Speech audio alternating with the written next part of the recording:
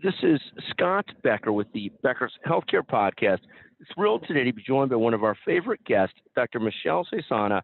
Dr. Cesana is the Vice President of Quality, Safety, and Performance Improvement at IU Health, Indiana University of Health. Indiana University of Health has just become this magnificent health system and academic medical center, just a fabulous place, fabulous university-driven health system. Dr. Cesana, can you take a moment to introduce yourself and tell us a little bit about IU Health today?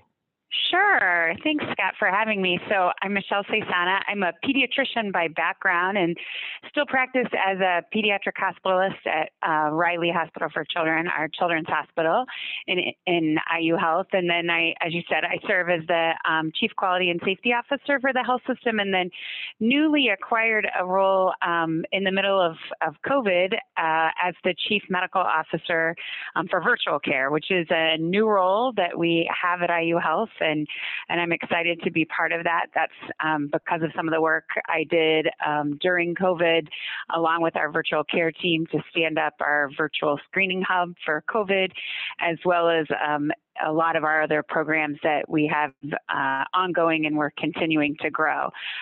IU Health we serve the majority of the state of Indiana. We're the largest health system in Indiana, and we're an academic health system. So we're partnered with Indiana University School of Medicine, which is one of the largest medical schools in the country. And so we're very fortunate to have that partnership. And then we're divided up into regions across Indiana, and have anywhere from an academic medical center in downtown Indianapolis with our children's hospital, and then have community hospitals, and then as far as out into our rural communities, and have 6 critical access hospitals.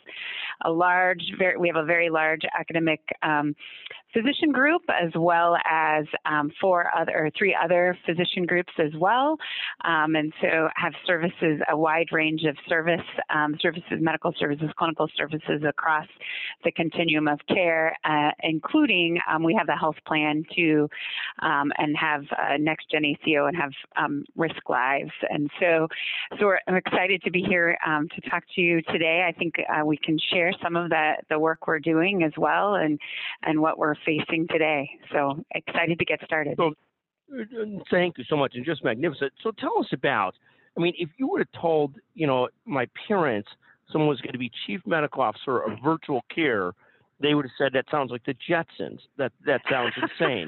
and I date myself by using the reference to the Jetsons. I am certain that Jay, my producer, who's brilliant but a young person, has no idea what I'm talking about when I say the Jetsons, and I'll ask her about it afterwards. But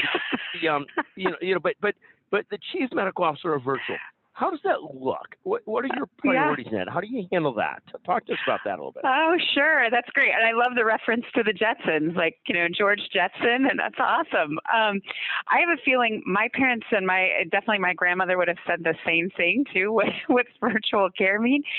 So in IU Health, we think about it in a couple of different ways. We think about virtual care as what we provide sort of direct to patient. So our physicians providing visits, via a telemedicine platform to our patients, and we had a significant uptake as every health system did across the country during COVID in virtual visits, and so that's part of it. And we provide in the virtual care world in IU Health, we provide sort of the technical support for all of that, and then we have under the virtual care umbrella for the system, we have a number of programs that we actually oversee, both the clinical and the technical side. So, for example, one of those programs we stood up during COVID that we had been working on was Hospital at Home. So we had not had a Hospital at Home program prior to COVID, but our population health team was looking at that for how could we provide that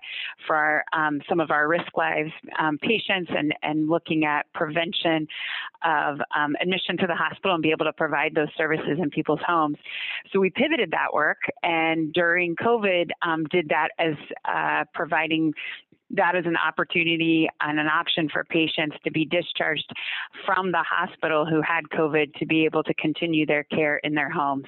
And we served over 900 patients and still have that standing today. as well.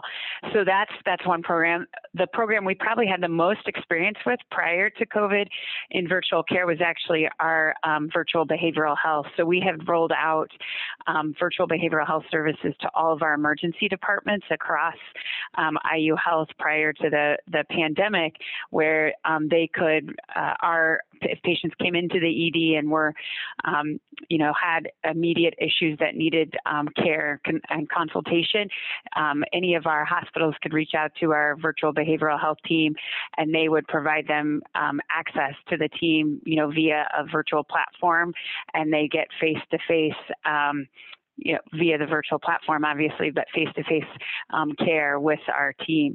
That has exploded too. And then we also do virtual palliative care as well, and a few other things that are on the horizon. Do you ever end up coaching physicians in how to do virtual care, or working with them, or making sure the virtual care looks how you want it to look? How does that evolve, sort of? Yeah, so that's a great question.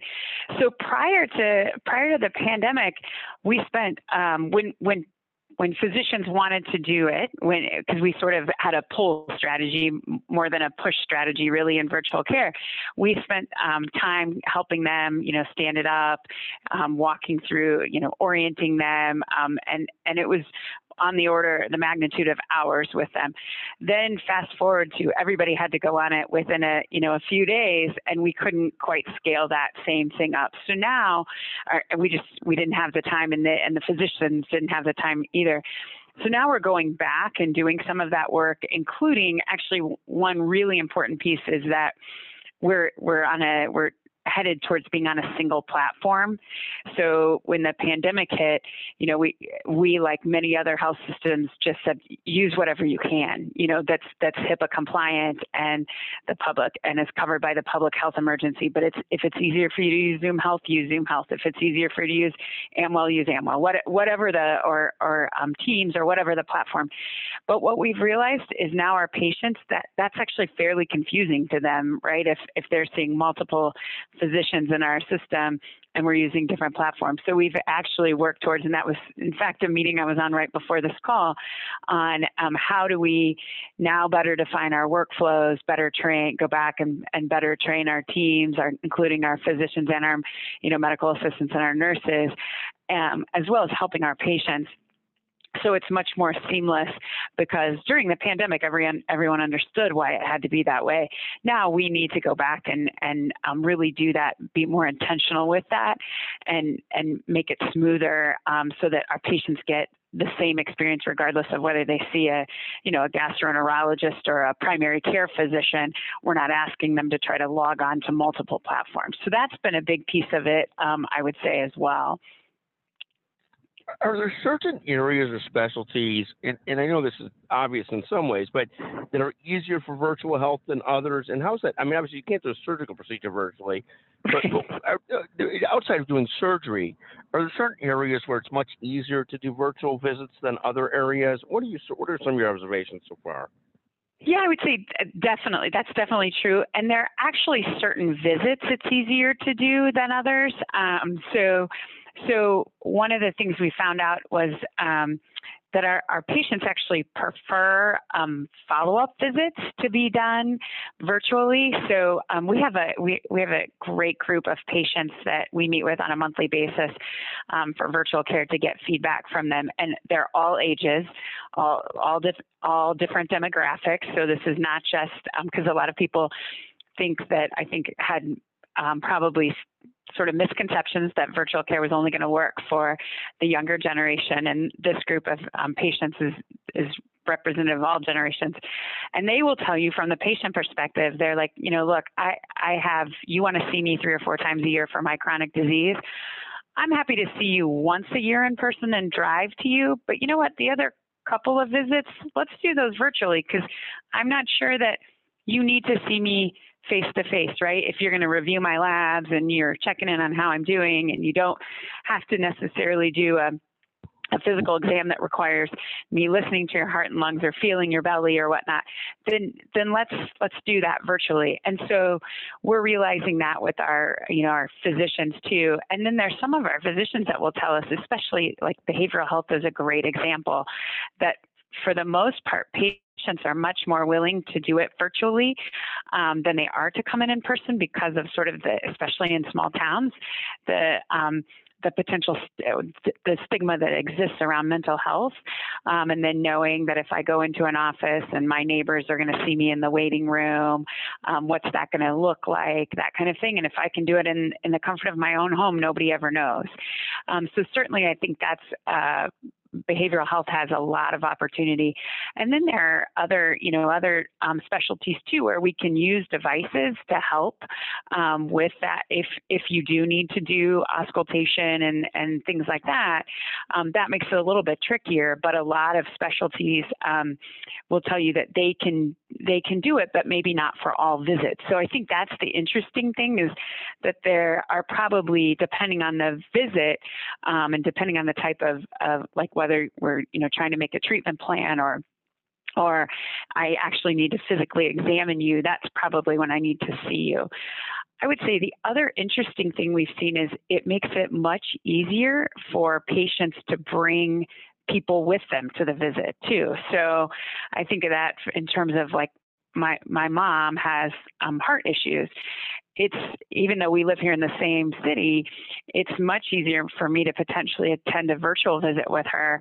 I can do that from my desk in my office.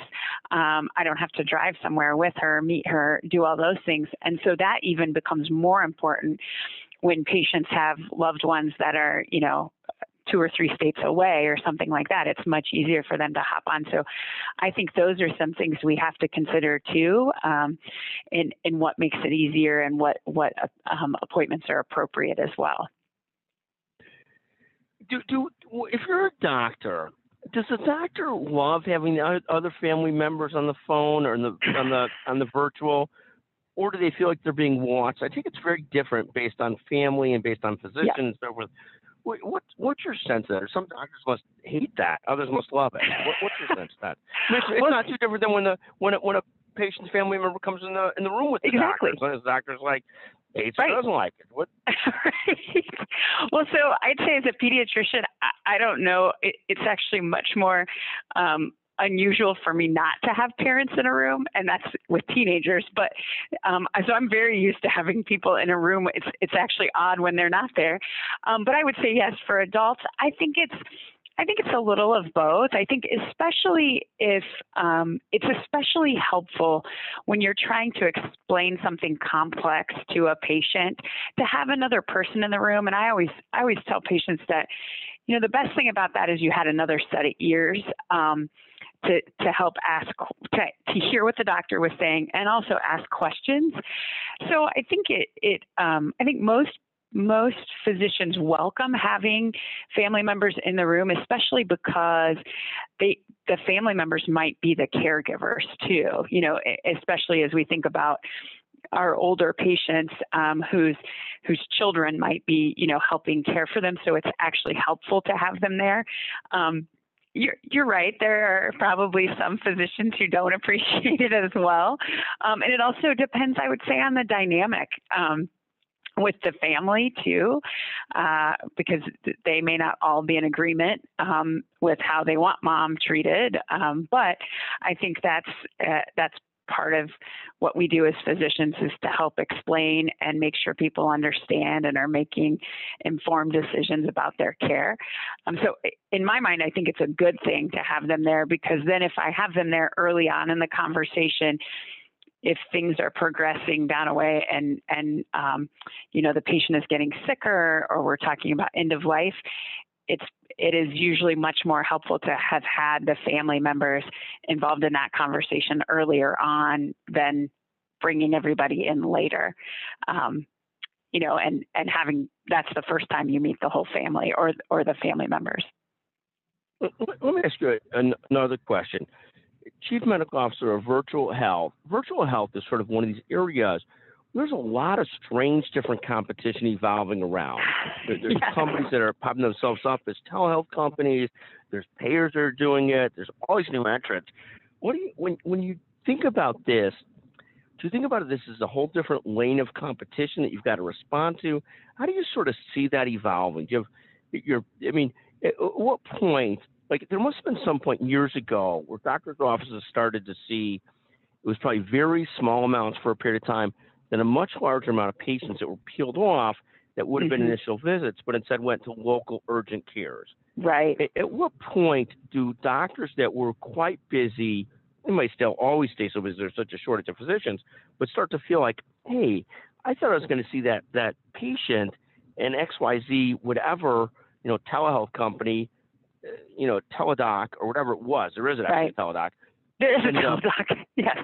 Actually ended up getting the visit from off the internet or some other way. At what point does that start touching a not insignificant percentage of patients?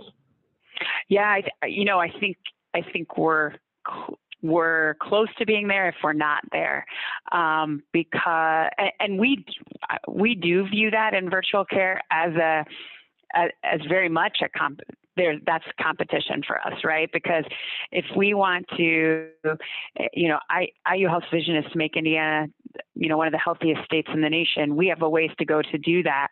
So we've got to provide access, and that's a big push for us, is to have better access for our patients to primary care and specialty care. And so we think very much about that. And when we talk about access, we talk about access in all different ways, whether that's same-day primary care access, whether that's virtual care, whether that's in-person care. So how do we make it really, really easy for our patients to come see us so that they don't potentially get peeled off by another urgent care, or by another provider, right, for virtual care? That exists today. So we actually do provide on-demand virtual care, which is like the equivalent of urgent care, but it's a virtual care platform.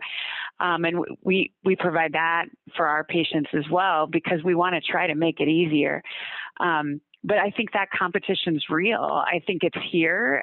It exists as we see new models of care coming into the market, and you think about things like hospital at home. That is going to be, I think, more and more. We're going to see that. How can we provide more care in the home? And I think for us as a health system, and I think all health systems, because we're big and complex, right? And those organizations, those companies tend to be more nimble. We have to figure out how we can keep pace with that. And what COVID did, I think, for many health systems, especially at IU Health, it showed us that we could change. We could transform quickly. We stood up programs that we never would have stood up in the amount of time. But that's because we had a singular focus. We were very nimble.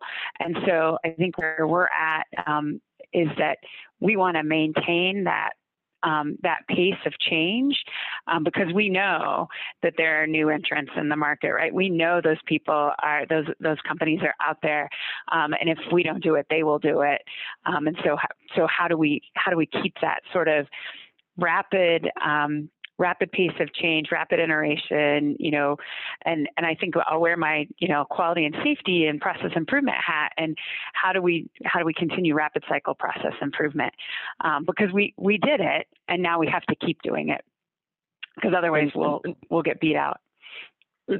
Another question for you. It's doctors. There are plenty of doctors. I mean, certainly, like for the last year and a half, I've been doing, all this stuff by podcast, talking to people virtually and by phone. In a lot of ways, it's a freaking pleasure. I get to talk to a million people. Some days I'm dressed up, some days I'm not dressed up. And I get to visit with so many people, and I find it to be fascinating. I enjoy it tremendously. I've got to meet somebody for lunch today in person, and that means like, oh my God, I got to motivate to do that and I can get put together and stuff like that. So, how many doctors are going to will this prolong the careers of some physicians? They'll ultimately say at 60 plus years old, oh my goodness, if I never see a patient in person again in my life, and I can do it by phone or by video, God bless. Will there be doctors that increasingly specialize in just seeing patients virtually, and maybe not doctors. I mean, I'm sure doctors say it sometimes. If I could see 90% of my patients virtually rather than in person, that would be terrific. I'm sure it's probably becoming a thing where people talk like that. What percent will there be doctors that just really much prefer, can I do this virtually? And you can't do it for all specialties, but there's a lot you can. Right. I mean, what will that look like in terms of doctors sort of moving towards, like, radiologists have done this forever. Right. Not all Right. of them, but a good deal of them through teleradiology. What amount of doctors will start to say, or will there be some that say, I just prefer this. I just prefer to do it virtually. And are you starting to hear some of that? Is there some of that? What does that look like? Oh, I definitely think so. And I don't think it's just going to be for people who are like towards the end of their careers. I think there will be people that do this even earlier. I think this appeals in a lot of ways to people who want flexible schedules. So I'm a mom of 3. I have 3 busy teenagers, and my husband is a physician too. Now I love what I do.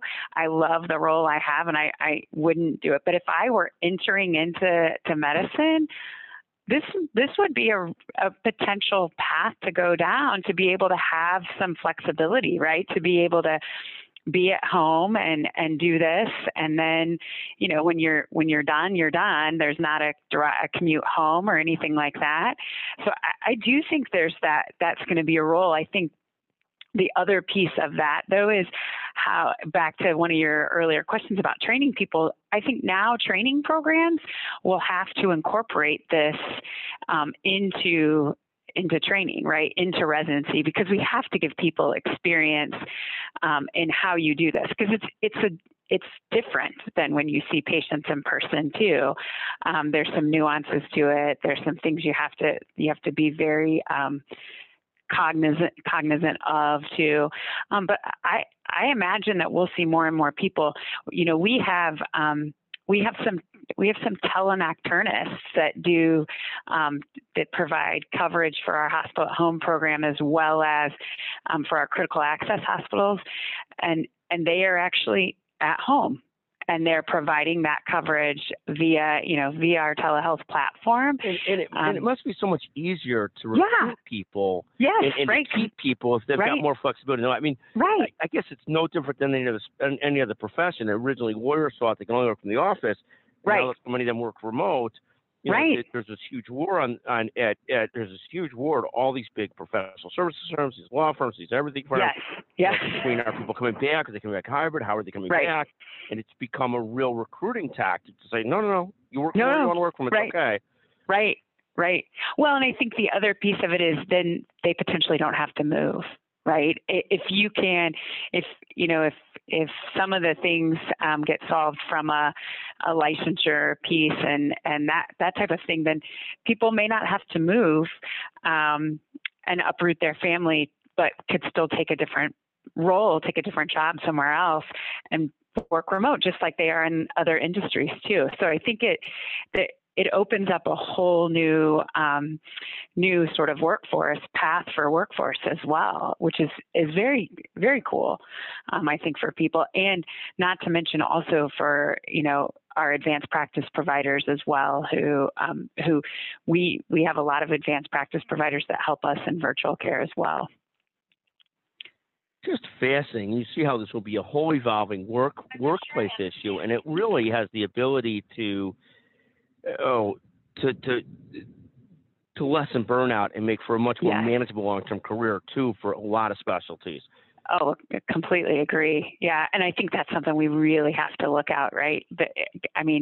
We already had burnout issues before the pandemic, and now they're just, heightened even more, and people are tired. And I think that's why people are, not just in medicine, but other people are contemplating leaving the workforce earlier because of the burnout too. So how do we combat that in some way to make medicine and healthcare still a profession that people want to go into?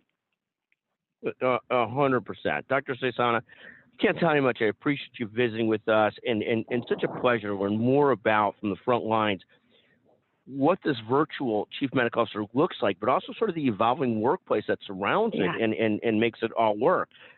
Thank you so much for taking the time to visit with us today. What a pleasure, Dr. Cesana. Thank You're you very much. welcome. Thank you for having me. I appreciate it.